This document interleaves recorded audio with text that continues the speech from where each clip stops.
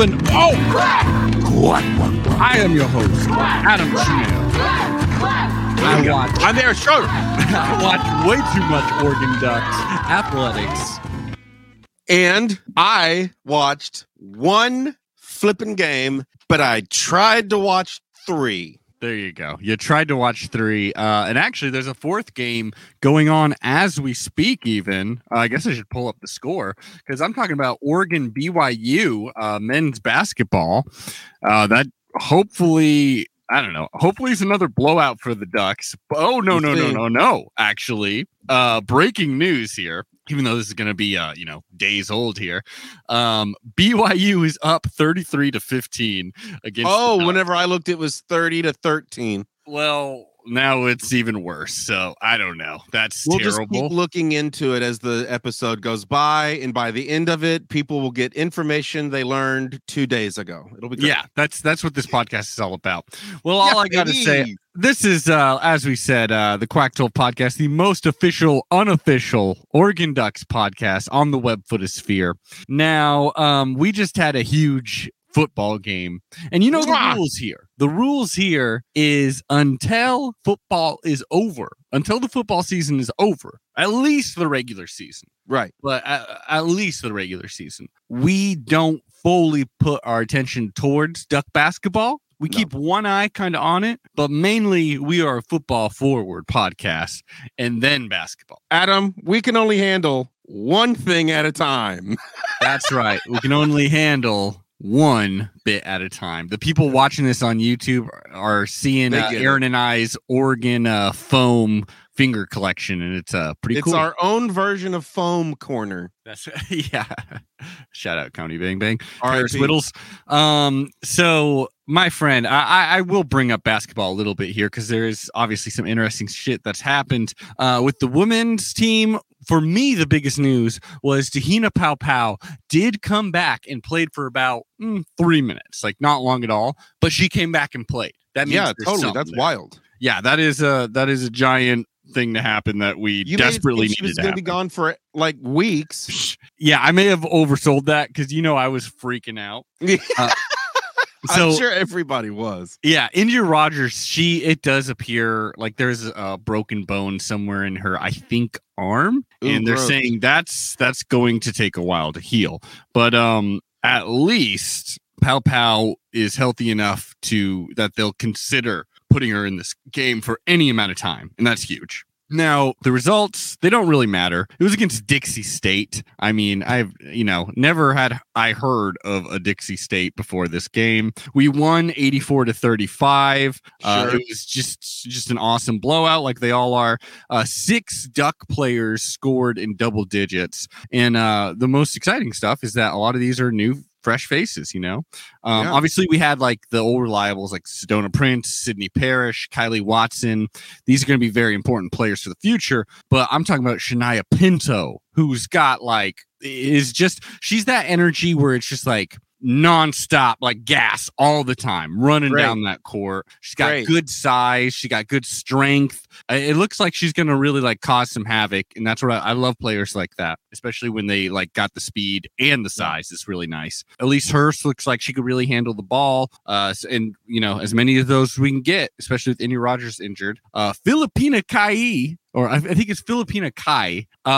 Damn. I got to tell you, man, we got a lot of players who are huge on this squad. A lot of players who are huge on both squads, actually. Both of our teams are tall as hell because, right now the men's team, some of our best players like Nafali Dante, like he's not playing right now. One of our best tall men. And then like we got a couple freshman tall men and they look promising, but they haven't played all that much, Sure. But they still got the height.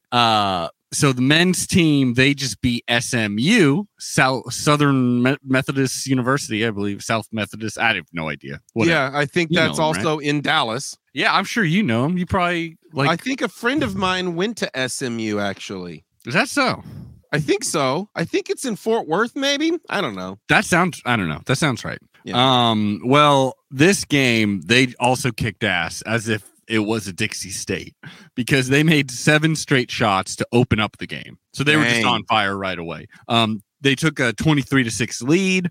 They finished the game shooting 56.1%, and they held the Mustangs to 37.7% shooting. Adam, I have to ask you one question. What's that? I know you told me never to ask you questions this early in basketball, but I'm doing it. Okay. Did anyone average 1 point per minute? Did anyone average 1 point per minute is the question you, my friend, need me. You know how I am. I want to see 1 point for every minute of the game. From every player. That's right. From every player shooting at that intensity. I can tell you that didn't happen. It's probably not going to happen ever. But let's see if anyone did that. Let's see. 35 minutes. So no, a lot of the players who played the most, like Eric Williams, Jacob Young, they got 19 points, 18 points respectively. Will Richardson got 18 points, but they played a lot. Will Richardson played 20 minutes and got 18 points. Pretty damn close. So what 18, how many minutes are in a total game? 40, my man. 40, not 45? No.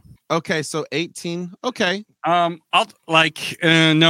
one got your insane benchmark. They got a quarter of a point per minute. Maybe next time. Maybe against BYU by 75%. Maybe when in our comeback victory against BYU, which I'm recording this game, y'all, so I can give you a little bit more in depth, but not really that much. Because again, football season.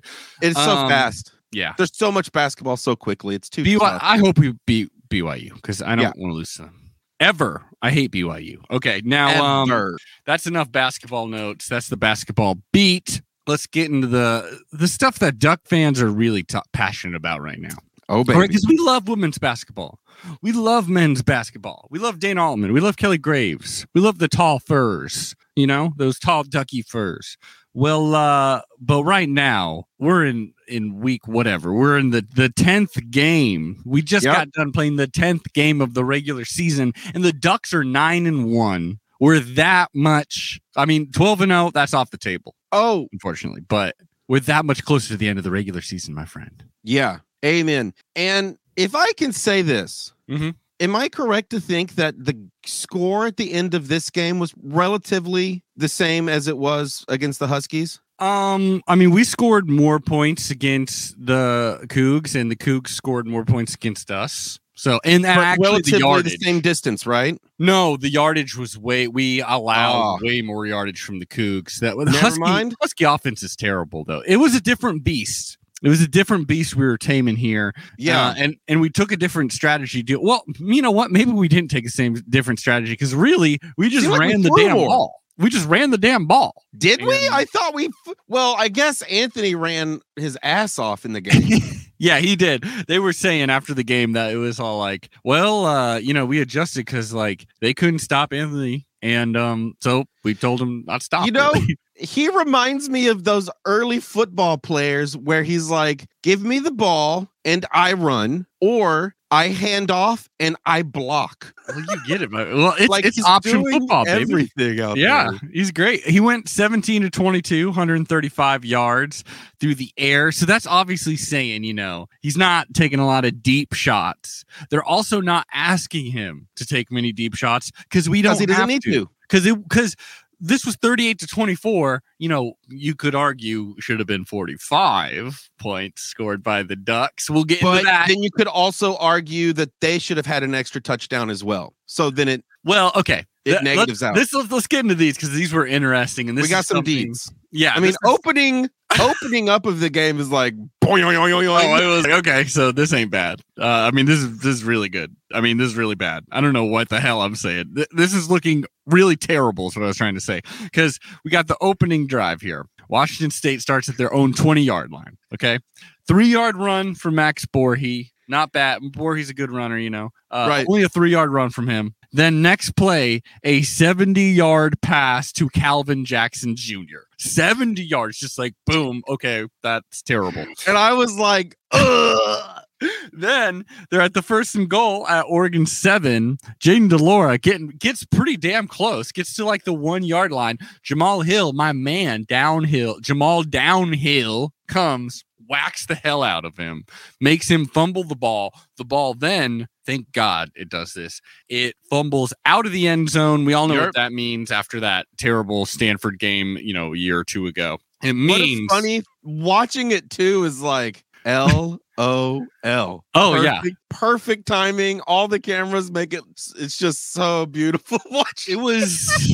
It was funny as hell. Yeah. I mean, the cameras that we did get, because we'll get into this in conspiracy corner, but they're giving us the freaking, not the B crew, not the C crew, not the D crew, like the E crew, as they said. Like, this is terrible. Looks terrible. Rod Gilmore's there.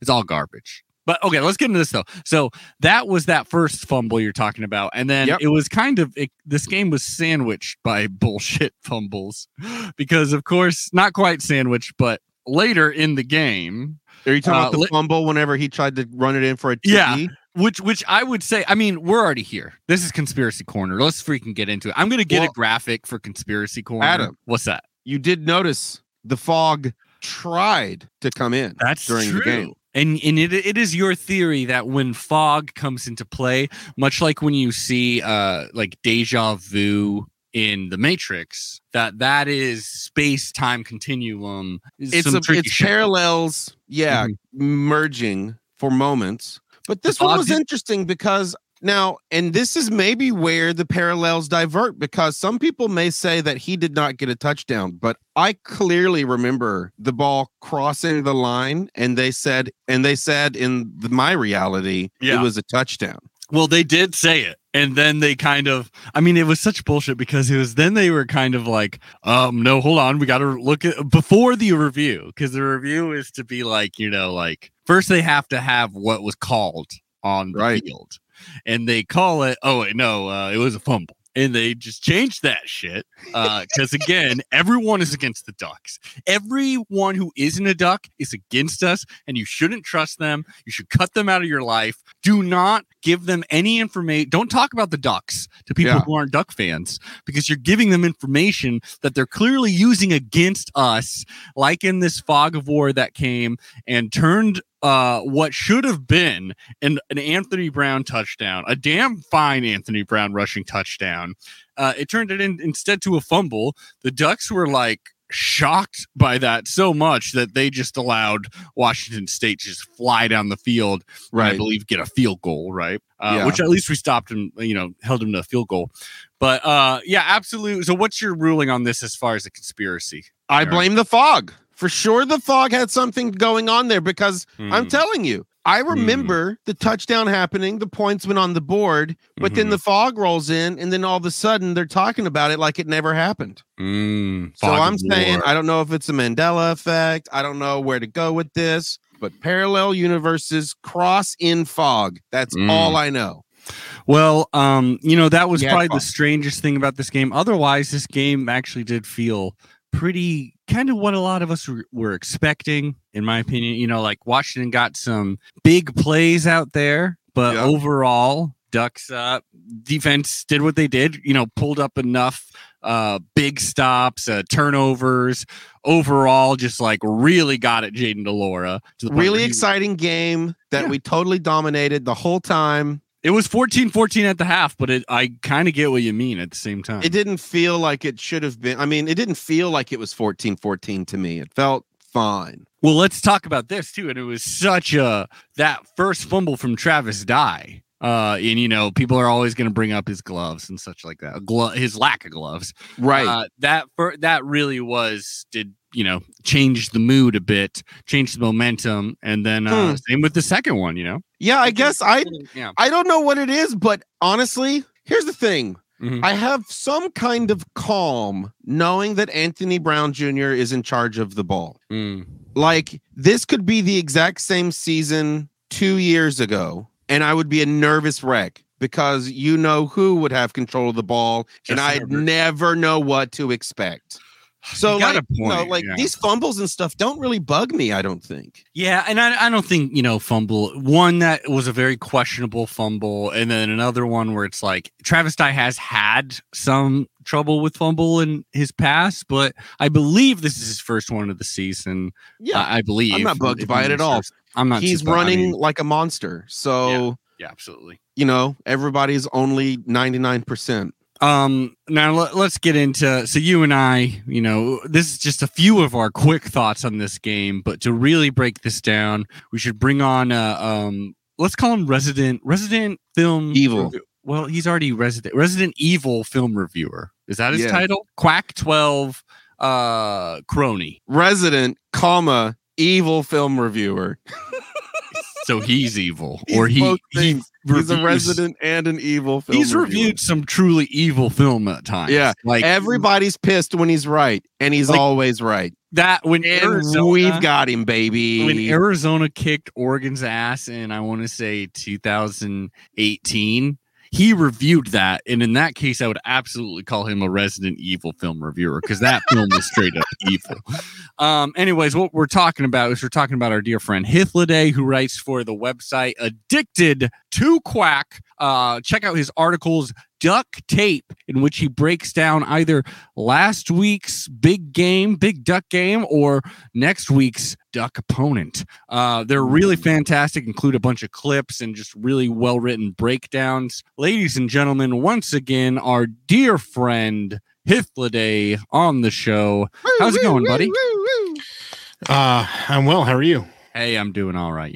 I did have, I'll bring this. I'll be a little real on it. We were going to record yesterday, but we had to postpone it because my girlfriend had some emergency surgery she had to do. Luckily, it was minor surgery, but I thought it was kind of interesting that it was actually exactly what Joe Moorhead had. She had to get an appendectomy, and I only really had just researched it because of this podcast. So it helped me out. Not really, but I thought that was interesting. How interesting. I knew it was like, okay, so the wait, the healing time is this, and like the general what it is and stuff. She should be back to coaching in like 2 weeks. Yeah, she should. Honestly, she should be able to help out on the field already. Like, at least call in and check out. So, but Hythloday, we're here to talk about a game that was fun to watch. I'm talking about a victory over the Washington State Cougars.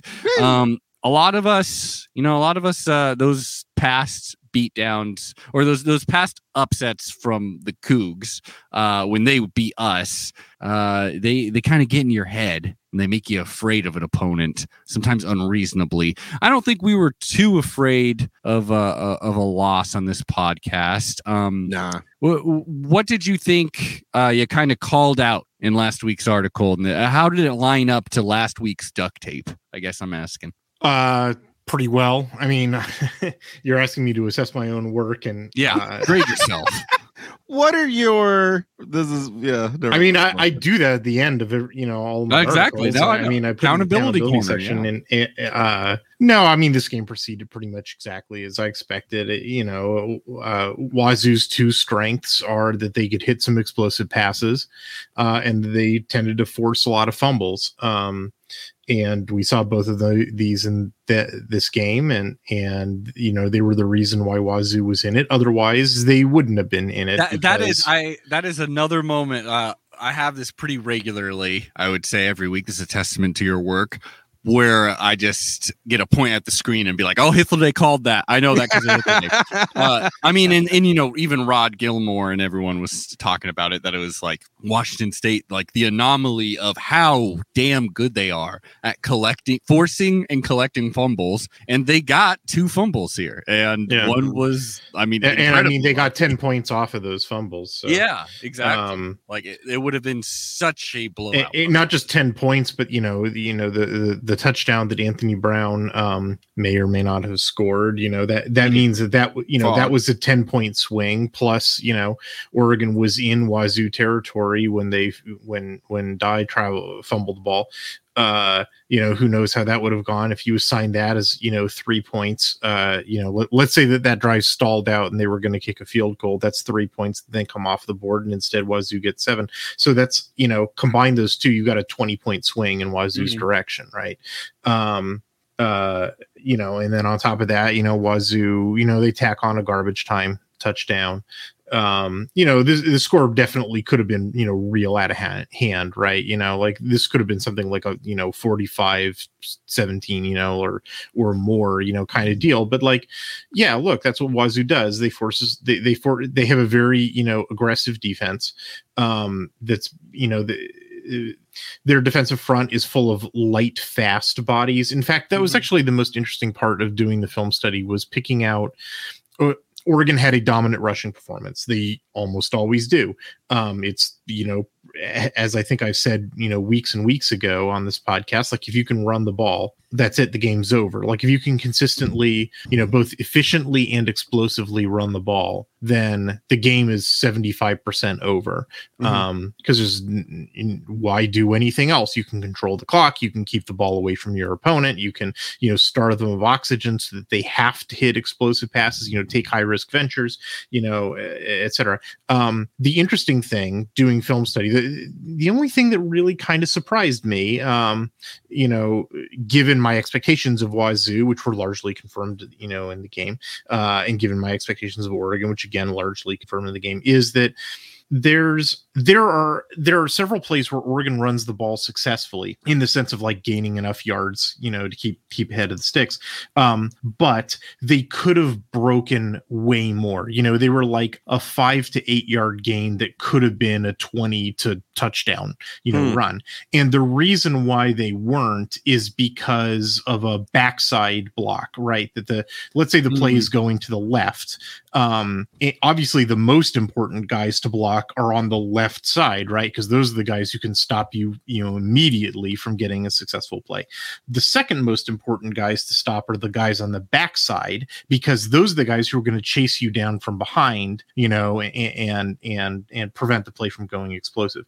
And Oregon was not consistently, anyway, getting their backside blocks, accomplished. So that would be like the right tackle, sealing off the defensive end on the right side to keep him from getting over to the left side of the, from the offensive perspective, to catch the back. And actually Wazoo, more than any other team that Oregon has played, was successful at getting off those backside blocks or just outrunning them and capturing the play. And so Oregon's explosive rushing rate was pretty good in this game.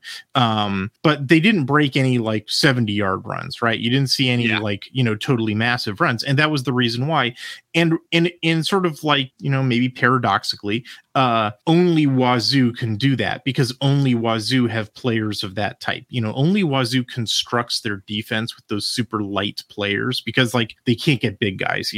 Big guys are in such a premium that, you're not going to attract those guys to the Palouse and get them to eat lentils and Cougar Gold and Bush Light all day. You're going to get a light, baby. You're going to get a certain type of very light athlete who, they can't maintain those front side, they can't get off those front side blocks. And so they're going to give up those 5 to 8 yard runs, but they can catch you from the backside. And they were actually doing a pretty good job of that. That was sort of the biggest surprise.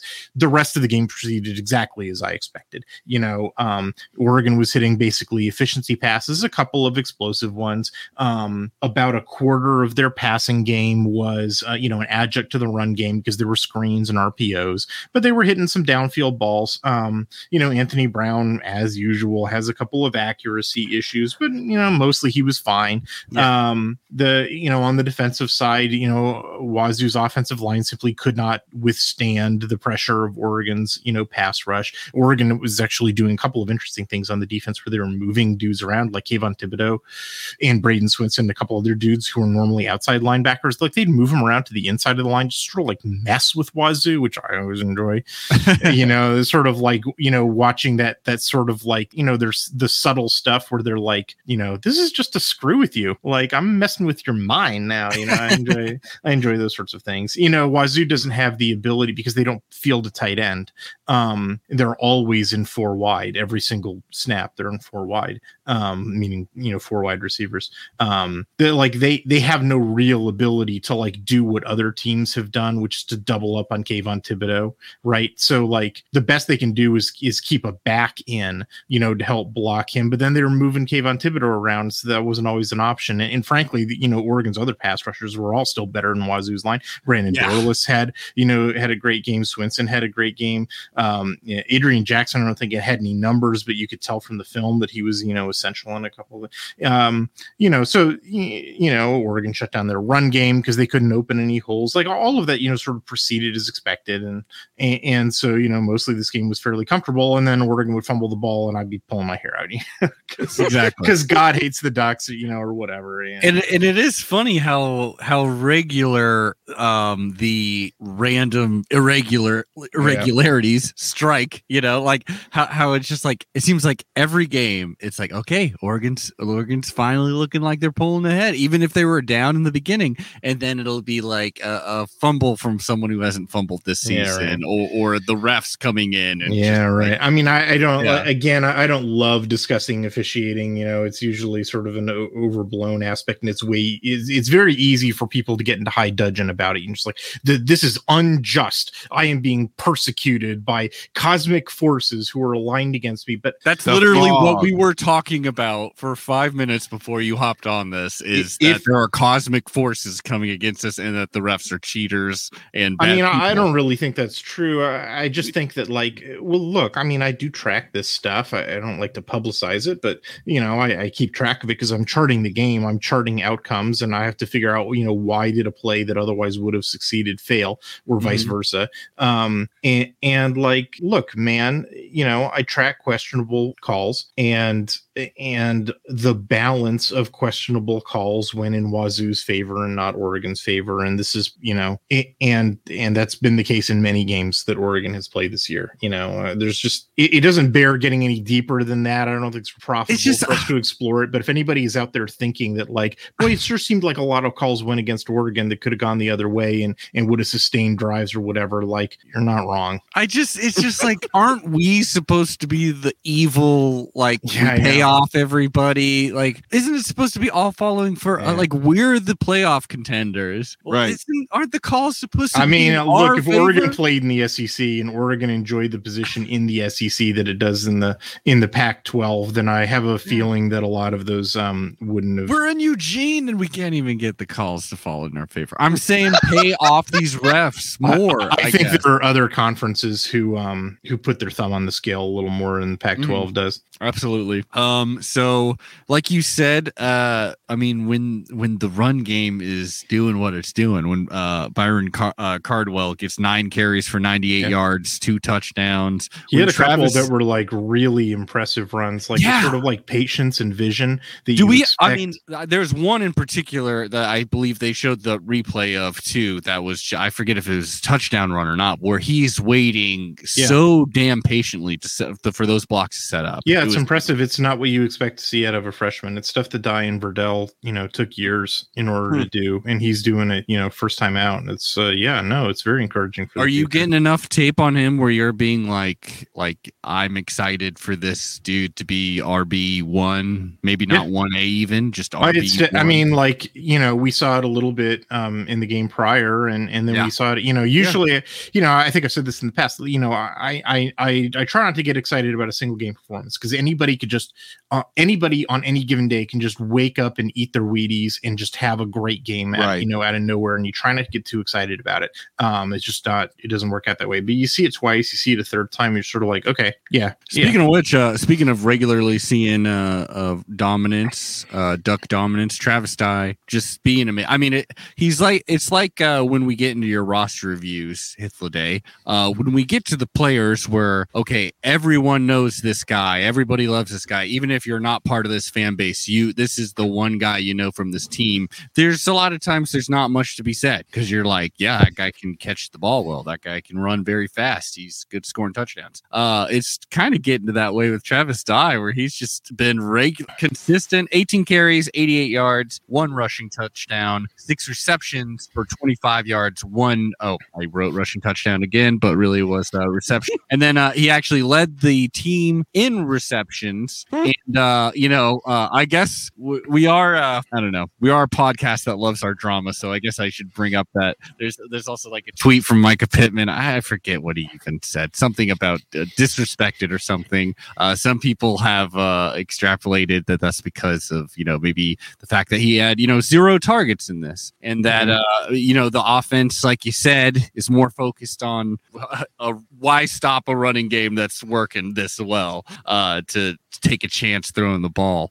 There's nothing really I want you to say about the drama. I guess I just had to bring it up. Pittman's got drama? Yeah, well, I'll who cares?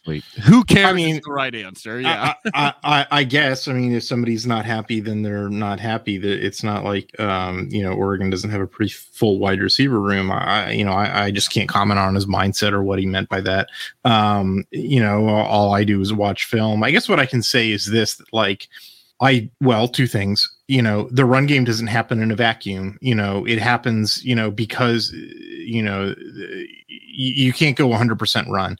The defense will adjust to that in a way, they'll take it away. You have to at least present a credible threat of the passing offense, which, Oregon did in this game, and credit to the wide receivers. They were catching the balls.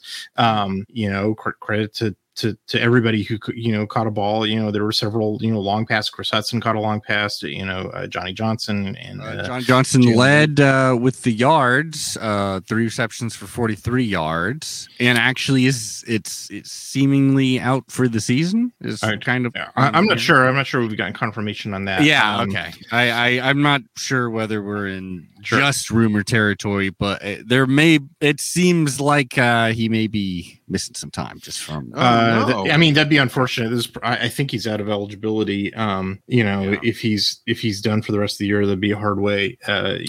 To find that out. But like just to be totally mercenary about it, Oregon's got a very full wide receiver room. This isn't 2019 or 2018 where like one dude getting injured and significant hit to the production. It's all on Brendan Schooler's shoulders. Devin Williams had a great game. And here's the other thing I can tell you from watching film. The other thing the wide receivers do for a dominant run game is they block downfield. Yes. They block and on screen passes. And RPOs, which are part of the part of that entire offensive approach. Like those guys are blocking, and I can tell you which guys are blocking well and which guys aren't.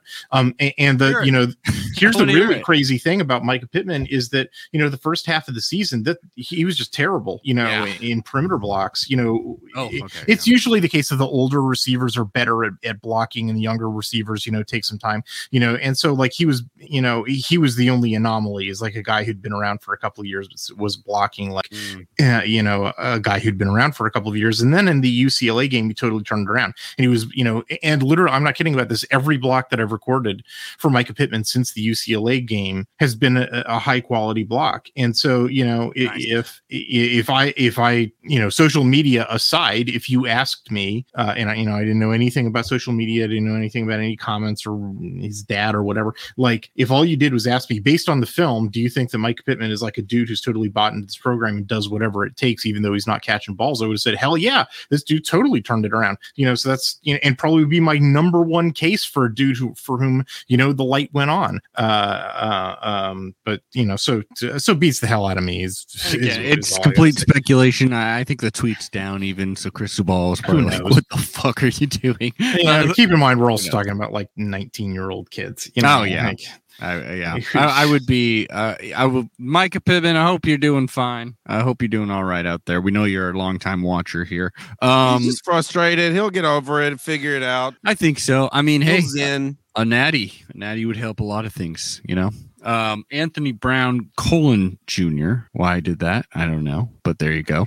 17 of 22 for 135 yards, 1 touchdown, 17 carries for 123 yards and a rushing touchdown. Probably should have been 2 rushing touchdowns. I get what you mean, Aaron, that Anthony Brown is kind of nice to have a dude that's very reliable. You know what I mean? Like he and we've been saying this too, that part of that reliability is that he's going to have some ugly throws in every single game. But I mean, this time he was 17 to 22. Hey, I mean, amazing. Sure.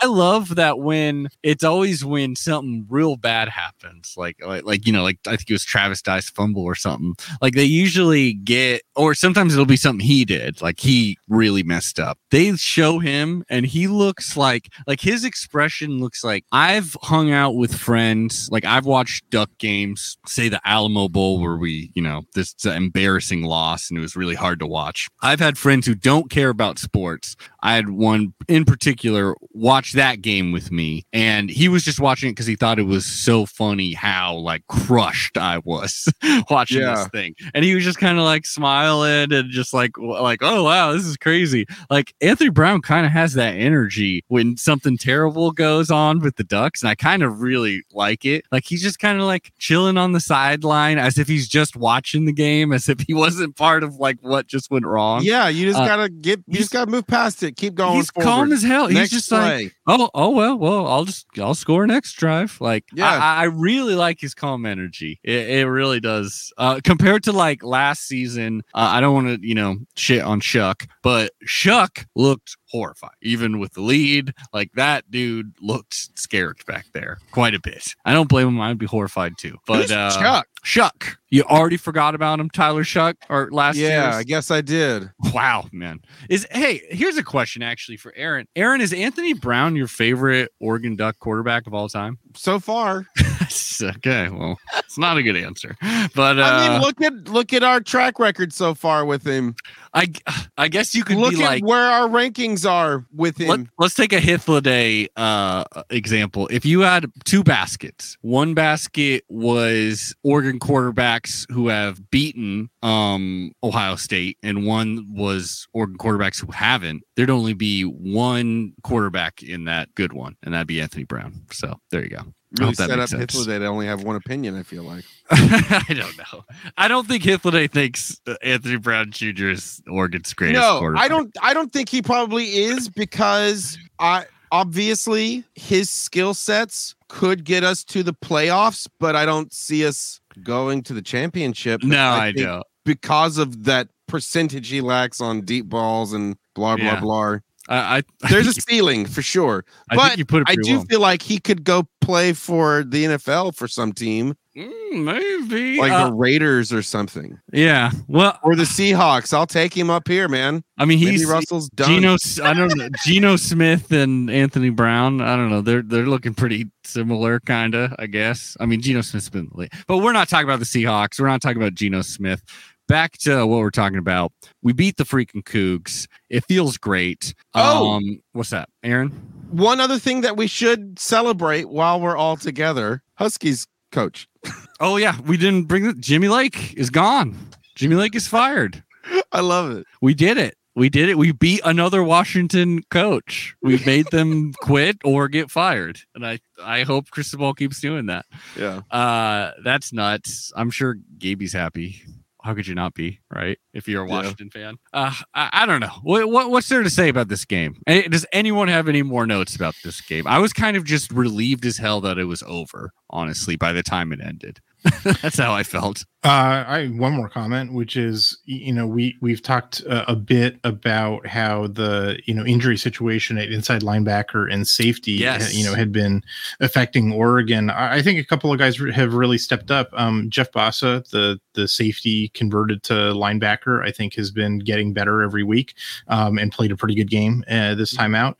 I'm still noting a couple of problems, but played pretty well. I'd take Jeff Bassa over many of the starting inside linebackers at the other Pac-12 schools, frankly. Yeah, well, it's impressive. Yeah, and Steve Stevens appears to still be injured at the safety spot, and his job's been filled by Jordan Happel, who not like I was ever in love with Jordan Happel's athleticism. In 2020, I did not have a whole lot of positive things to say about the guy. And on top of that, he's been playing the last couple of games with the club on his hand, and somehow it's turned him into the greatest safety that Oregon's ever had. I don't understand, man. He gets the Brady Breeze award if he ends strong against Utah. He is absolutely the Brady Breeze of this season. It's pretty remarkable. I take a lot of pride, and I set as the goal for myself to, accurately predict everybody's contributions to the team, and where the vulnerabilities and strengths are on opponents. But I'm inevitably going to miss on a couple. I would not have predicted this of Jordan Happel. Not in a million years would I have predicted this of Jordan Happel. He played a great game, and he played a great game last week, and many happy returns in the future. I wish him. Yeah, and so while we're on the topic, I believe I've heard rumor that Jackson LeDuc may be back for next week. Do you think that's something that fans will immediately kind of notice seeing him on the field, or it's hard to say because I've seen those rumors too, but what we don't know is okay, does that mean he is finally healthy enough to be cleared to practice, but he hasn't practiced yet?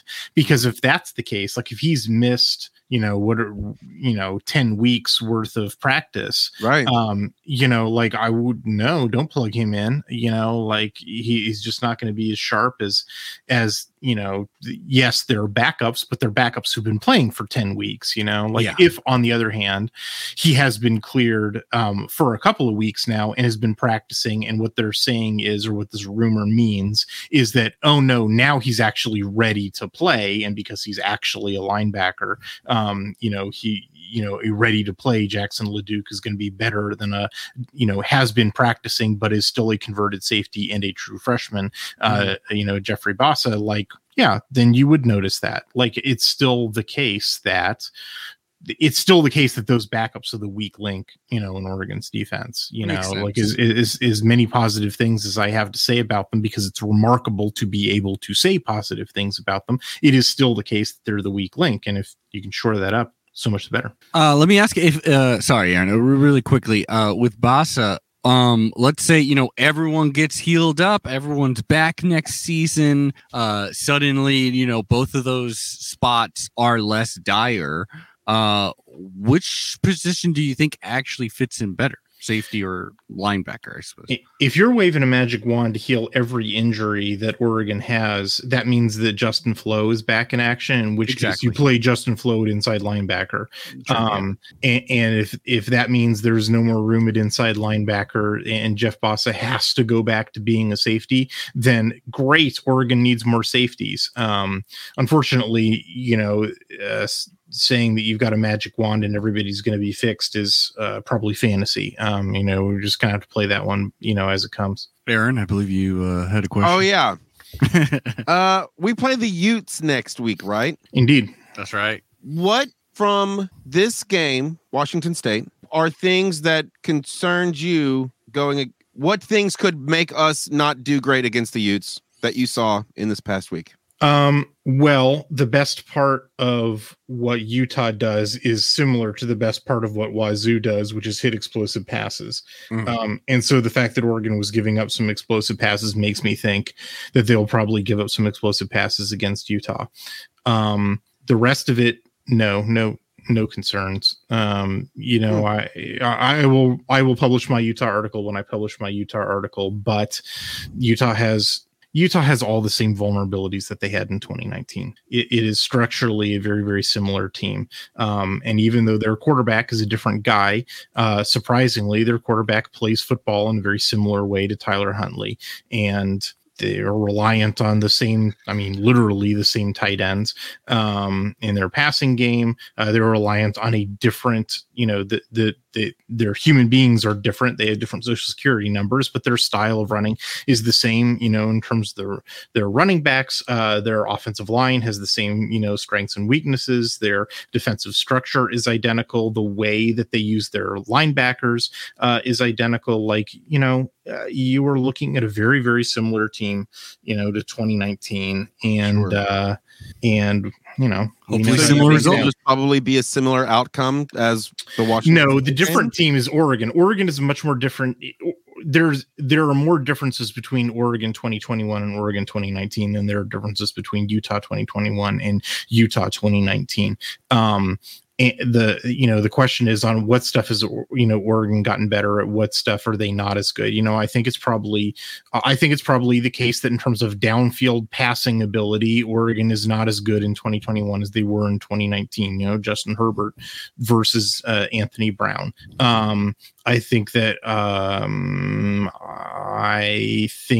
Oregon's linebacker play is probably worse in 2021 than it was in 2019 because of the injury issues that we have discussed. Mm-hmm. And obviously Oregon's running a different scheme, and how exactly that's going to mesh with Utah's defensive scheme. They're running a different defensive scheme, and how that meshes with Utah's offensive scheme is going to be different. So those are difficult things to predict. I will do my best on my Friday article, but Utah's not going to, for everybody who familiarized themselves with Utah in 2019, you're not going to see any surprises from that team on Saturday. The question is just going to be how Oregon interfaces with it. I will say this is the only thing I'm going to say about Utah. You're going to have to read my article for the rest of it. Aaron, read his article. The defense that Oregon has played this year, that Utah's defense reminds me the most of, is Ohio State. Oh, and that was good for us. I don't know. Well, I mean, Utah has rules. Yeah. I mean, that's the thing. Mm-hmm. Utah, their defensive scheme has rules. And unlike, say, Arizona, a team that gave Oregon some trouble, where Don Brown is like, there are no rules, man. Like, I'm going to try to cloud everything. Like, that dude looks like the opposite of a hippie, but is like the most like wavy gravy dude that Oregon has played. Like, he's got a push broom mustache. Like, anyway, gravy. Utah, they have rules. Utah, like Kerry Coombs at Ohio State, has rules. It's like it's a computer program, and they publish their code. And Joe Moorhead's a hacker. Yeah, baby, I love it. I'm stoked as hell. My last little thought on this game before we get into our next segment here is just I just want to say, like Jeffrey Epstein's jail cell. Wow, I find it very, very convenient. There's no camera right where we need it the most. When Anthony Brown was crossing that line, there's no particular camera there for the exact same reasons. I'm just going to say that. All right, now let's get into this next segment in which we talk about the rest of the Pac-12. Hey, wait, what's that? Let's hear it. I'm so sorry I derailed the whole thing because this is what they should do. Just put friggin' GPS trackers on each end of the flipping ball. Then put GPS points on the stoop, since if it crosses the threshold with the white line. You and I have had this discussion so many times. We both agree. We both don't know why the actual technological. There must be some kind of hang up. Like maybe the ball wouldn't quite be thrown the same way. Just put a little dot on there. Aerodynamically.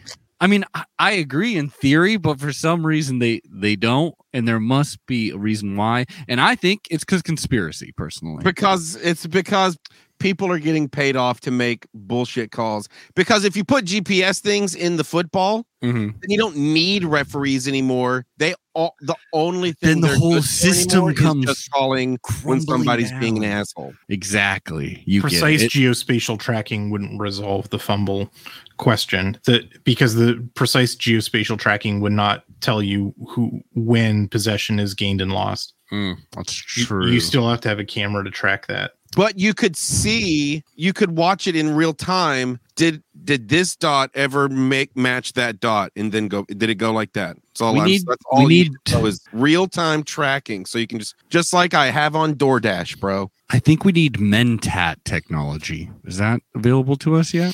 That's right. I watched Dune in theaters. Done in virtual reality. I don't think the problem is the referees are not processing information quickly enough. I think the issue is that they don't have a full and complete set of information, because the game is not photographed from as many angles schools as it could be due to the way that stadiums are constructed, vagaries of economics, the fact that ESPN shits all over the Pac-12. You sound like the CIA right now, man. Okay. All right. We officially burned that subject to the ground. Well, we'll see y'all next week for whatever conspiracy. It's been interesting that every single week suddenly our segment Conspiracy Corner we've had something to talk about every damn week. It's like when you buy a yellow Ford Focus and then all of a sudden everyone has a yellow Ford Focus. Okay. Anyways, off the juice of Sappho. Yep. The Pac-12, the rest of those motherfuckers, they're called Bottom 11. That's right. It's the Bottom 11 in which we talk about the other Pac-12 schools. Let's start it off with Utah versus Arizona. Now, obviously, Arizona is an underdog against everyone, even when the other team's missing 25 players on their squad.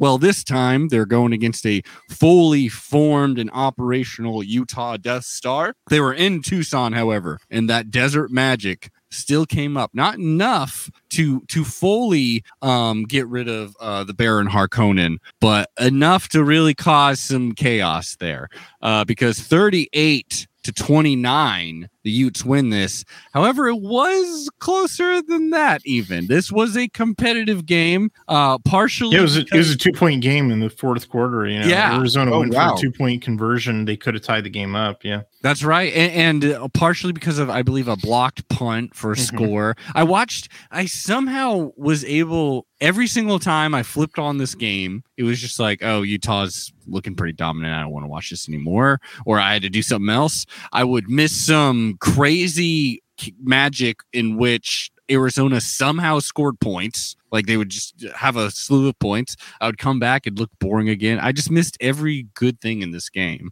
How was Arizona? I assume you watched this game, Hithloday. I have done film study on this game, yes. How was Arizona able to, I know there's, again, we said a blocked punt, but like able to keep this competitive offensively? How were they able to score so many points on this? They were hitting passes, which is really stunning. It's stunning for a lot of different reasons. Will Plummer, I thought was probably the worst quarterback in the Pac-12. He was hitting some passes, dude. He was one of the worst quarterbacks. Some people were saying on Arizona, like he wasn't fighting for the squad. Like sure.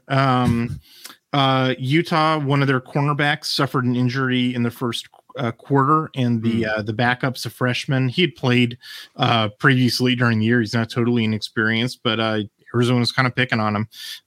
Kind of surprisingly, Arizona was not. Arizona had a couple of big runs, but Utah's pass defense is better than their rush defense. And Arizona has a couple of games like against Washington and against USC, for example, where they ran the ball a million times. And so you might be tempted to think that like, oh, this must have been a game where Arizona ran the ball a million times and didn't pass so much and avoided, their strength the same way they sort of played against Washington, right? Nope, it's actually the reverse.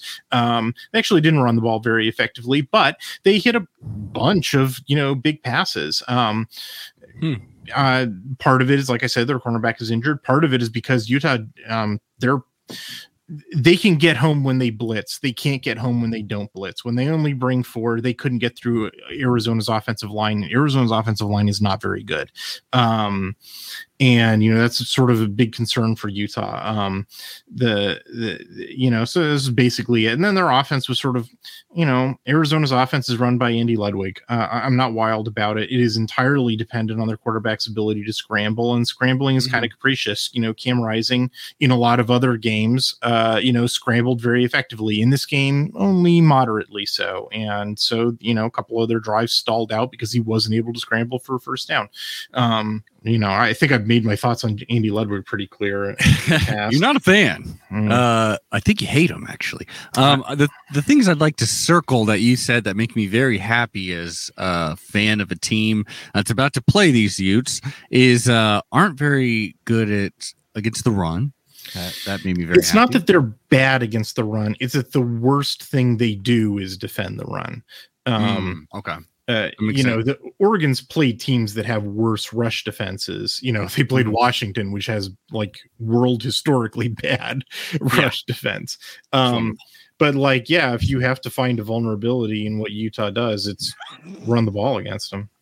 And then people watching this on YouTube, you're seeing some pretty trippy shit that Aaron's doing right now because apparently he's bored. But and then the other thing that made me very happy about this is just hearing the idea that they can't get much offensive success without some scrambling typically. It's because any team that needs their quarterback to be upright for a certain amount of time to have success, that just makes me very happy when we have Kayvon Thibodeau, and just a solid defensive line. I mean, yes, always an advantage, although a guy who's slippery and can get out of that is often frustrating to a team that has a good pass rush. I guess I'd put it this way, that I just, not specific to Utah, not specific to this particular team or to Cam Rising or to anything, just a, general philosophy of mine is that I think I've made this metaphor in the past, is like, if your favorite restaurant screws up your order once, but it's a happy accident, then that's fun. If they keep screwing up your order, if you keep having to scramble, and in fact, if your restaurant is dependent on you keep screwing up people's orders, but you keep accidentally giving them stuff that they want, that's a big problem. That's, there's health code violations in that kitchen, and they're not paying the servers. I am not a big believer in teams that are heavily dependent on quarterback scrambles. An occasional scramble is good. It shows that the quarterback has mobility and can get out of danger and sort of create some plays, because inevitably some of that's going to get through. But if a significant part of your offense is scrambling, teams for whom that is true include Cal, include UCLA, include Arizona State. Ask those teams how their season's going. Successful football teams, the quarterback looks like Tom Brady, or they look like a option quarterback where they're even with it. They do what the offense calls, playing outside of the structure of the offense has diminishing returns. Playing within the structure of the offense, whatever that structure may be, is how you win championships. And that is the clear difference when you look at a Dorian Thompson-Robinson or Jaden Daniels and what Anthony Brown's doing. When Anthony Brown's running, even if it does look like it's a little bit of a broken play, it does feel so much more in the structure of something. I mean, obviously he had 3 of them in this game. I think he had 13 designed carries. I could look that number up, but in fact I will while I'm yammering. He has, look, I have it right here. The number is, he had 13. Yes, that's why I remember, because his jersey number is 13. He had 13 designed carries. He had 3 scrambles. That's a good ratio. Yeah. Only having 3 scrambles on, let's count how many dropbacks he had. Non-screen, 26. Right. 3 scrambles out of 26 is a good scramble number. Mm-hmm. 50% scrambles is a bad scramble number. It means that your offensive line is breaking down. It means that you're playing out of the structure. It means that you're not getting explosive plays. It means that your quarterback is going to be exhausted. These are not good things. And teams that are overly reliant, and fans love it. Fans love a scrambling quarterback, right? It's oh my God, I was so excited watching that, right? It's just dude, this is heroin. They love a scrambling quarterback when it's big play VA beating ASU or getting to overtime or whatever it was. They hate it when you get to the Jameis Winston fumble and anything's on the table. There's sort of a history of that, of teams that are sort of out ahead of their skis because they have a quarterback who's playing out of the structure, and then they play a team that makes them pay for it. And it's November for Utah. Ooh, I'm stoked as hell, which means we're going to lose. USC versus Cal did not happen, so forget about it.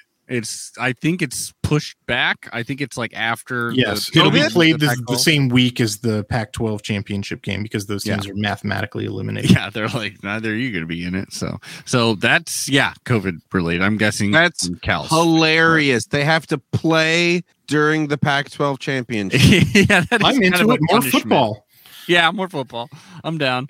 Pac-12 because otherwise there's only like 9 games happening that weekend, but now there'll be more. I just love the idea of all these, big games of people like really caring for it, and then they're like, and you guys got to finish your season because you didn't finish with the rest of the class. You got to come in lunch and do this. Yeah. So that's happening. And then after that, Oregon State played Stanford. Now, this is Stanford that beat one of the best, the best team in the country. So obviously it's going to be competitive going against lowly Oregon State. Wrong. Apparently they can only beat the Ducks. The Beavers eventually kept it a little more competitive. Like this, this was not Stanford versus Utah where it was over after 3 drives. That was brutal.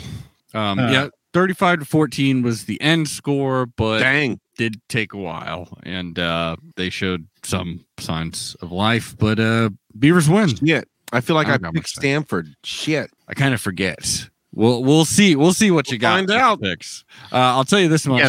So the Beavs go up. The Beavs go up 14-0 at halftime. And then they get a touchdown, pretty early in the third quarter. But then Stanford gets a score, so it's 21-7, only a 14-point game. And then it's a while before Oregon State scores again. And then in the fourth quarter, they get another touchdown at 75-7. And Stanford tacks on a garbage time, touchdown. But it's like, the game's not out of reach until relatively late.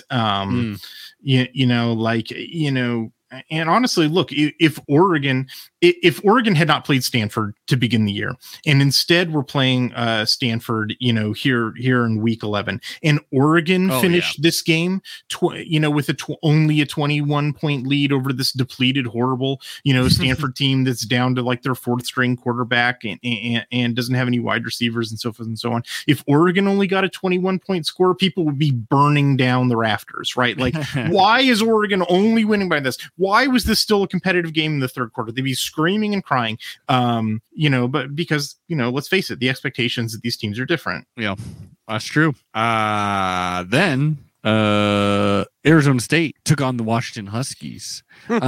Huskies had a healthy 14-point advantage for a good chunk of this game. It looked like they were really rallying, which made it so much sweeter when Arizona State steals it from them in the last minute, wins this bad boy 35-30. Not only that, but they even Washington gets another opportunity to maybe go down and score, and Dylan Morris does not have it in him. I believe I believe I saw some Sam Hewitt in this. Yep. Not much. A couple of drives. Apparently it was a planned rotation, but then they immediately got away from the rotation because look, we shouldn't dump on Sam Hewitt. He's a kid. This is an awkward situation to be in. It's entirely possible that he comes out of this experience and he's stronger and is a good starting quarterback for them. But he is when we have seen him play in 2021, I am not ready to hand him the Heisman. Yeah. No, I think he stinks. He's bad. Well, who knows? He's on a bad team. He hasn't thrown an interception yet. The instant he throws an interception, Oregon Duck Twitter will go insane, right? Because he was going to go back to throw the ball, right? So that hasn't happened yet, but yeah. Oh man, can you imagine if you were through pick 6 against the Ducks? Oh my God, that'd be so funny. Okay, so 35-30. It was kind of. What's hilarious is that Arizona State is down, 10 points, in the fourth quarter, and then they just very patiently score 3 consecutive touchdowns with 6 minutes to play. Wow. Wow. It was just I'm not a huge believer in Herm Edwards. I'm not a big, really into the conservative NFL, or whatever his mystique is. It seems to change from week to week, whatever people want to construct an identity around this guy. But that he was just calmly staring at Washington in their house and was like, no, we're going to score 21 points right now. And did it one of them's a pick 6, obviously, but they had already taken the lead at that point. Oh, that's right. The pick 6 is what felt like it completely sealed it too. And because Washington would have to score quickly, which it just felt, damn, Washington's bad. And this was Jimmy Lake wasn't quite yet fired during this. He was suspended, but not fired. Wow. Yeah. So Bob Gregory was coaching, and hopefully, when he wins the head coaching vacancy, I think he's got it. Yeah, what adverse circumstance he's in. I really think he should win Pac-12 Coach of the Year. We should all vote for him. Absolutely. And I should, they should lock that dude down. Like, he's going to be valued. Like, look at all these teams that are firing their coaches and coordinators. He's going to be in high demand. Washington should lock down Bob Gregory right now. If you don't want to see USC take Bob Gregory and just take the Trojans to 10 national championships in a row, you got to lock him down right now. So there you go. And then after that, UCLA versus Colorado. Looked like Colorado had them in the first half, and then they didn't. Not gonna lie. And I remember we were I just listened to the last episode actually, and we were even talking about like Hythloday was like, I can't believe this, but UCLA, they're like 17-point favorites. Vegas knows something. Apparently they knew something. Oh yeah. They completely knew something. Those Vegas bastards. 44-20. The Bruins win. It's Colorado's winning 20-10 at halftime. Yeah, 20-10. Yeah. And then UCLA goes on a 34-0 run in the second half. Just Colorado. I mean, I don't ask me why this happened because I wasn't watching the second half. But Colorado just decided not to score points anymore. Wow. Like, it would be more reassuring if they were like, terrible at offense, but they at least can hang their hat on their defense. But it's just like shit like this, Colorado. What are you doing? And like getting shut out by like Minnesota, and just damn Colorado. Damn. I really wanted them to go to a bowl game. They had to win this one to really, have a chance. Yeah, no, they're eliminated. They've got 7 losses now. So Dunzo. I wanted like 9 Pac-12 bowl games. But I mean, I'm looking at the second half drive chart, and it's punt, no good.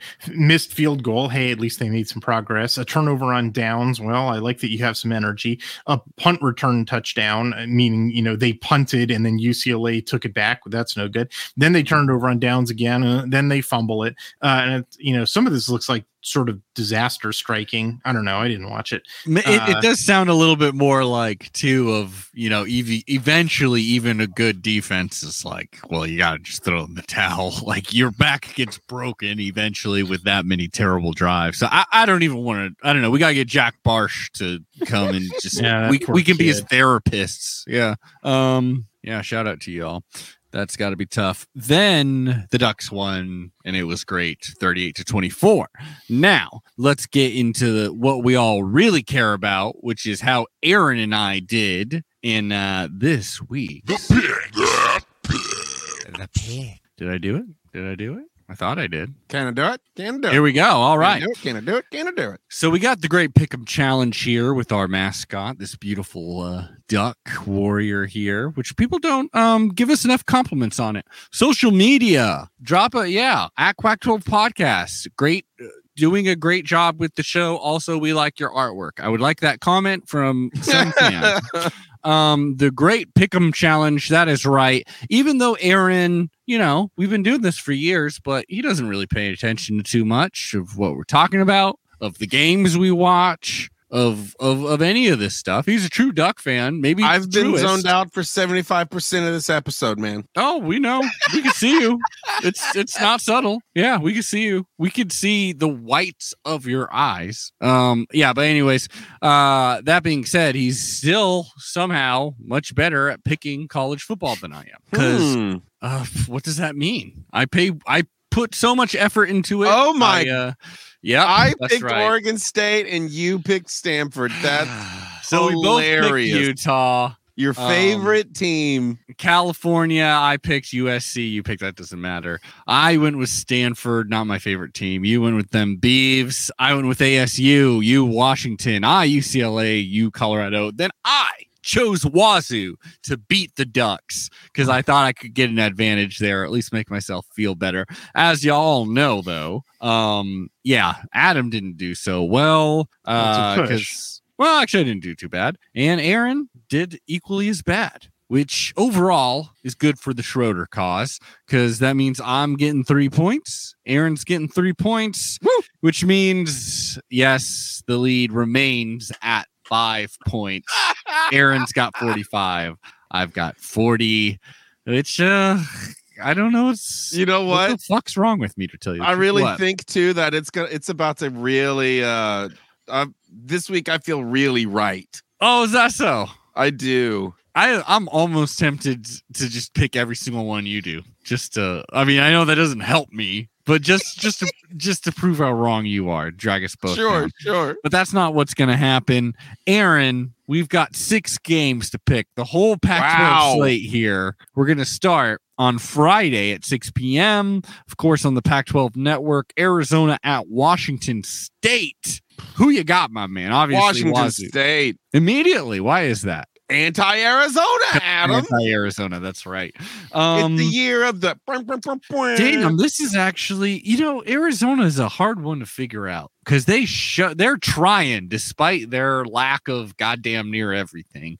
Washington State, that was a tough loss. I still think they're... I don't know what the hell I think. I know what I think. I think I'm behind 5 points, so I'm going with Arizona. God damn it. Hithloday, do I got a shot at winning this week? I mean, it's the Pac-12, so yes. But Wazoo's a better team than Arizona is. Wazoo's also got bowl eligibility on the line. Like they're very true. They're 5-5 right now, and they've got Washington in the Apple Cup for the last game. So probably not a good idea to go into that 5-6 and need an Apple Cup win for the first time in like a decade, to get to a bowl. So I think they're probably going to be pretty focused up for this game. That makes sense. And I mean, they got enough weapons and are enough of a team in every, like a part of the team. I don't know. They're going to beat the Wildcats, it's the Pac-12. It is entirely possible that Arizona wins this by 12 points, Arizona almost beat Utah, was competitive against Utah. So who knows? Arizona was competitive against the Ducks. Or, Arizona's been competitive in almost every game that they played. Even against some of them are teams that they shouldn't be competitive with. Yeah. Like Northern Arizona. But it's like it's not like Arizona's a real easy out. Arizona is like here's a politics metaphor. Arizona is sort of like the state of Alabama. Alabama always votes red in presidential elections, right? It's super consistent. It's never going to vote blue in presidential elections. That doesn't mean that 100% of the voters in the state of Alabama are red voters, right? It's like 55-45, or 60-40, I forget exactly what the number is, whatever. It's like, every time it's a contest against Arizona, it's just they're going to lose that contest every time, but it's a contest. Yeah, there you go. Except it's all rigged. That's for next week's Conspiracy Corner. No, I'm joking. Washington. So there you go. I'm going with Arizona. Hope they win. I've been rooting for Arizona every goddamn week. Your hatred of Arizona, the state of Arizona, is turning me into an Arizona fan. I totally get the hatred of Arizona for Arizona State, because that program's got some problems, man. And is sort of obnoxious in other ways. Let's not get into those, but there's a lot more to worry about in a good Arizona State team than a good Arizona team. Arizona, man, I have to admire Jed Fish. Those guys are, have nothing to play for, and yet they play real hard every week. They play harder than a lot of other teams in the Pac-12 who have a lot more advantages than they do. Oh, absolutely. Then speaking of having more advantages but playing weak ass football, the Washington Huskies are going to Boulder to take on Colorado. We're a Duck podcast. We all know who we want to win, but who does Aaron think is going to win? Well, this one's interesting because I have a little insight on this actually, which is that for multiple days this past week, the University Bridge was stuck in the open position. Okay. This leads me to believe that had some kind of psychological impact upon the team being able to move easily from wherever they live to the practice field, so on and so forth. Also, they're away. Colorado grows better bud. Going to Colorado. That's a tall claim. You think Colorado grows better bud? Probably not. It's honestly all equivalent. Yeah. Yeah, no, I think it is. I will tell you this. I like that Colorado has a higher selection of local brew beers and everything's not just an IPA. Yeah, that's a good point. That's a very good point. So for these reasons, I'm going with Colorado. Okay, well, then that puts me in the terrible position of going with your Washington Huskies. Actually, this will be kind of an interesting game to see because it's just like who's more desperate, really. I guess Washington can still make a bowl game, correct, with 2 wins. I think. I forget where they're at. Yeah, me too. I'm glad that we're not petty enough where we don't even look it up. See standings. Let's see. They're 4-6. So yeah, so they got. I mean, they're still. I mean, Colorado, I could see being just like, oh fuck, this sucks. But Washington, they still can do it. You think they got it in them? I mean, I don't think either of these teams got it in them, but one team has to have it in them. Like someone has to win, so someone will win. By the law of averages, someone has to win. And with Colorado's, Jesus Christ, really thinking about this game, whoever wins, the score is going to be 6-0. Like it's going to be terrible. Sure. They're just going to like shut shit down for both sides. I don't know.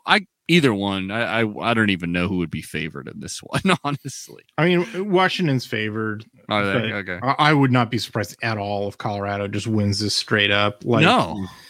I mean, like, I don't know. Colorado's looked pretty good in the last couple of weeks, and Washington looked pretty bad in the last couple of weeks. Like, you know, now when I say bad, I mean bad for how Washington should be performing with their talent. And when I say good for Colorado, I mean better than how they, I would expect them to be performing given how atrocious they were performing at the beginning of the year. These are relative terms and you shouldn't, fool yourself and think, a good team performing under expectations means they're bad, like you shouldn't make the lines cross just because that's, the direction they're pointing. Anyway, but if Colorado wins this game, it's not my job to be on the floor. It can totally happen. And the problem is that both these teams are terrible at everything. Like they're, if you pull up their advanced, box score, it's just red across the board with the exception of Washington's pass defense. But it's not like Colorado wants to win the game by throwing the ball a million times and oh no, now they can't. Washington versus Washington State in the Apple Cup next week. That's a game where I can definitely see Washington having a big edge because the only way that Wazoo ever gets anywhere is throwing the ball, and Washington's probably going to shut that down. But like this game, like, have you watched Jarek Broussard? Like that dude's the defending Pac-12 player of the year for a reason, like entirely possible that Colorado just runs all over him. I'm going to say if Neuer were still on that team, they'd be undefeated. Okay. UCLA at USC, 1 p.m. on Fox. USC coming off basically a bye week. UCLA, I don't know. They beat Colorado. Chip Kelly ain't fired. Okay. I'm going with. I feel like I've stuck with them all year. Feel like I've been too mean to Chip Kelly all year. So I have to go with USC because I don't want to counteract myself by saying I think Chip Kelly will win this game. You're doubling down yet again. I'm feeling good with that then because I could see UCLA winning. I mean, I could see them losing, but USC has looked pretty damn hapless on offense. But I think they're going to do it this time. I think UCLA is going to win. I mean, it would be hilarious. It would be absolutely hilarious if USC, who's just looked terrible all year, just decides to smash UCLA. This will be the classic underdog story. Win it at the end. Yeah, USC's big underdogs with a field goal to be up by 1. And that's how they win. That game would suck. That game's going to suck. The game UCLA at UC. There you go. 6-5 somehow. I'm feeling good, actually.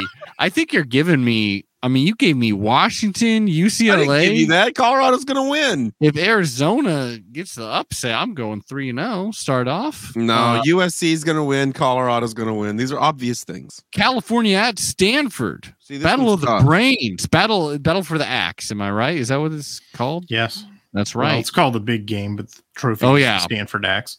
Big game. The big game. California at Stanford, 4 p.m. Pac-12 network. Bunch of nerds are going to be looking at each other dead in the eye, with an axe in between them, just so ready to take that and return it home or whatever. I do love that tradition. I don't want to shit on it too much. Who you going Cal's with? Cal's gonna win. Cal. Yep. Aaron, I think your mad genius has finally worn off because Cal ain't winning. Am I freaking bad? Stanford sucks. I'm going with the universe right now. I'm sorry. I'm flying in the universe, and we're going with it. Cal is coming off 2 weeks ago. They were down 25 and lost to Arizona, a team that hadn't beaten a team in a couple of years. Then they miss their whole week after that. So I guess you could say they got a bye. I think those 2 weeks has just fucked with them too much, and that even somehow Stanford can pull this off. Even Stanford. No, I think that's exactly why they're going to win. They're going to be so friggin' pumped up. I don't think they're, well, maybe, but I mean, I think you got a point that there could be like, some energy that's been building up. Like, like Garbers has outspoken, frustrated that he hasn't been able to play these games. He could just be like, I'm ready to go, especially a rivalry. Yeah. Let me put it to you like this. Okay. The gold in them Bears will blind Stanford. Well, Here, I don't know. I was gonna try to do a and card. In true Berkeley fashion, let the sun shine. Wow. Okay. I think on the gold. This and podcast Stanford is off the rails. I get, Stanford, sure. Hithida, if you had to bet money on this, who are you betting? No, Cal, obviously. Are you kidding? Really? I don't know. There's a lot.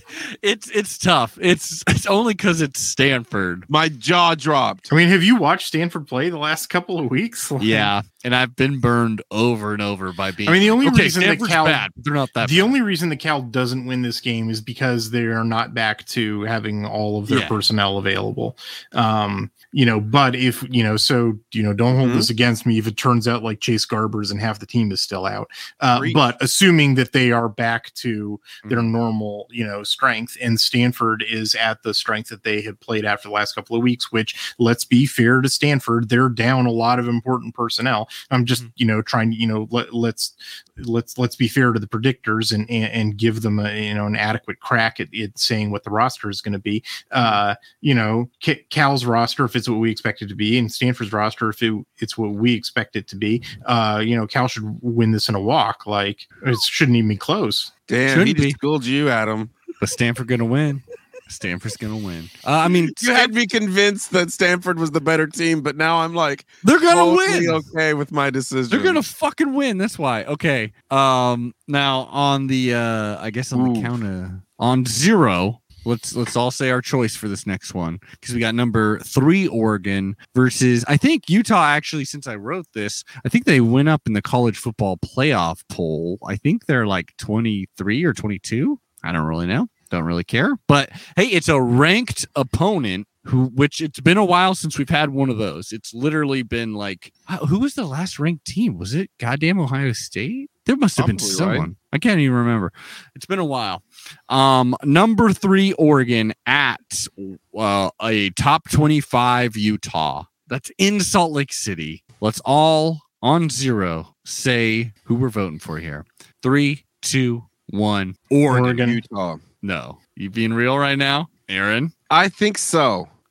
Are you being real right now? Yeah, something makes me feel like we're gonna blow this. And also, it's on ABC. ABC. I've said it once. I've said it before. ABC does not like us. Yeah, that is for sure. Wow, I honestly think Utah's gonna win this, and I hate saying it. Wow, Aaron, that scares me a bit, honestly. That I'm just writing the universe. That's all I know, man. Only a handful of times have you ever gone against the Ducks in your picks. Look, the only way this game, I mean, we're going to show up in Utah and there's going to be 3 inches of snow on the ground and we're going to be screwed. Well, I mean, we're running the ball. That's all I got to know. That's a great point, actually. Well, we're going to have an interview, everybody, coming up here with a Utah expert. We're very excited to talk about. Keep an eye on our feed. We'll get into that game more. But your boy, yeah, that's right. I'm going with Oregon because I'm a true Duck fan. Then we got this Judas over here going with Utah. And then the final game, Arizona State at Oregon State. This is some up and down seasons for both of these guys. We know who you're going with, yes, because you're anti-Arizona stance. I think we can all assume I'll be going with Oregon State, and we'd be assuming correctly. Which has me going with Arizona State. And I gotta say, even though you really forced my hand on all these picks, I'm feeling pretty good. I think I'm gonna at least win this week. I'm gonna get more correct picks than you. Really? I think I'm gonna absolutely. I just went 6 for 6. You gave me Arizona State. You gave me Oregon. You gave me. I think Stanford's gonna do it because they're my favorite. Then UCLA. I forget who you gave me. Yeah, UCLA. Man, I'm gonna win this shit. Yeah, I do feel bad about going against Oregon, and I'm gonna edit out the part where I say that. No, you aren't. No, you aren't. No, you aren't. It's just the way it crumbles for us, I think. I'll tweet it right now just to make sure there's a paper trail. I've never gone against him in the past. This is my first time, and it hurts real bad. So, Hith, I'm sure you got Utah in your head, obviously, because you're doing all the film review for our next opponent. But you're about to get a huge crash course in Oregon State, too, I imagine. Yeah, I've watched them a couple of times this year. But, yes, that's, next week's project. I don't know. This game's really close. If you pull up the advanced stats on it, it's right down the middle. Like, no one knows how this game could go. I feel like Arizona State's probably a more talented team. I feel like Oregon State's a better coach team.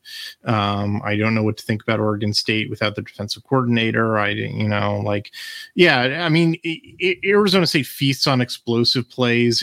Oregon State wants to play methodically. And, so I don't know. Those games are always sort of difficult to predict because, on the one hand, the methodical team could definitely just take all the oxygen out of the room and just and just sit on them. On the other hand, the explosive team only needs a couple of plays. I don't know. This feels like a game where it's like somebody's going to fumble the ball 3 times.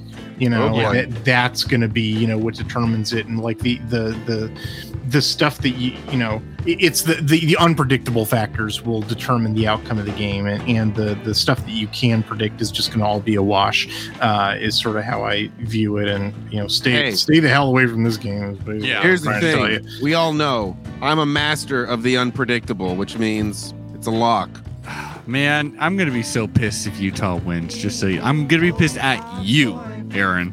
I'm actually you're gonna be pissed at the Utes, is I think what you meant to say. I'm pretty damn confident that the Ducks are gonna win this Saturday. I'm not even knocking on this wood right next to me because I'm so damn confident the Ducks are gonna win. Yeah, no, I think natural causes, ego, things will be in the way this time.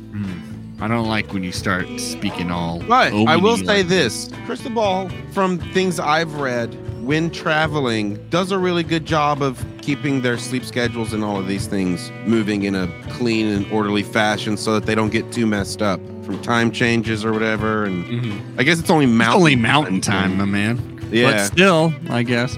And it's hours on the road. Yeah. Well, flying. Yeah, I mean, if you got to go with psychological factors in a game, it's Mario Cristobal in a big game, and it's Utah in November.